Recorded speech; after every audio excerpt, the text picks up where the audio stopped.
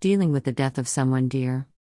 With a heavy heart, I had to express condolences to the family of a classmate and former church member today.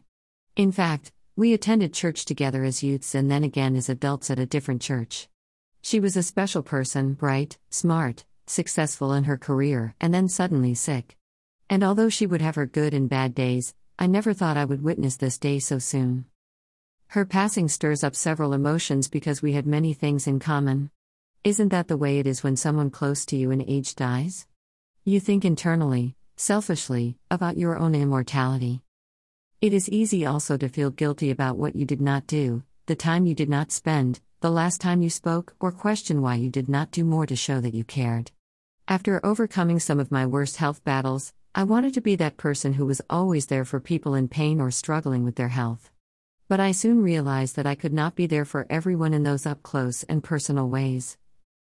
Instead, I try to be constant in prayer for the health of my friends and family members. I try to be instant in prayer as well. If I need to stop, find a quiet place to lift them up to God in prayer, I will do that in addition to texting a message that I am praying for you. I do my best to be intentional because life is too full of distractions to wait. Anyway, I know this is not about me today, but death serves as a reminder that life is short. We are here today and tomorrow, we may not be. So for the time I am here on earth, I pray that God will help me to do better, in terms of being present for people who have health battles, in whatever form that looks like. And ultimately, when it is my time to go, I hope to say to the Father God what Jesus said at the end of his days on earth: I have glorified you on the earth by completing the work you gave me to do. John 17:4. That is the consolation I have when any Christ follower dies. My blessed assurance is that they have left this finite existence to live with God forever. In which case, I do not mourn for long.